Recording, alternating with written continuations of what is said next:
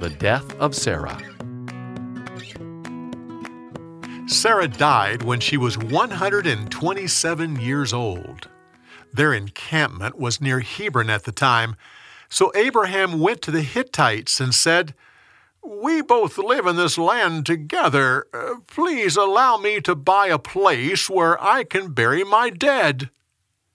They said, "You are God's chosen, and we think of you as a mighty prince.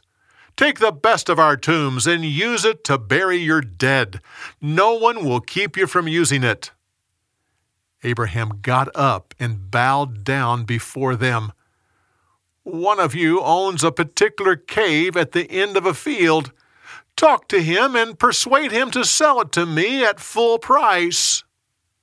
That man was sitting among them.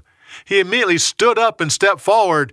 He said, "I'm that man, and I can tell you that you're free to bury your dead there at no charge."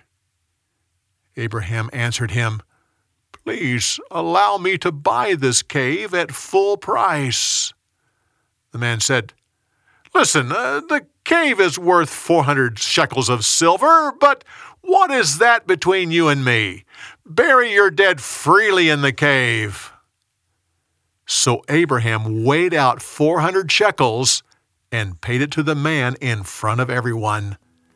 So Abraham buried Sarah in the cave at Hebron, and it became his possession from that day on.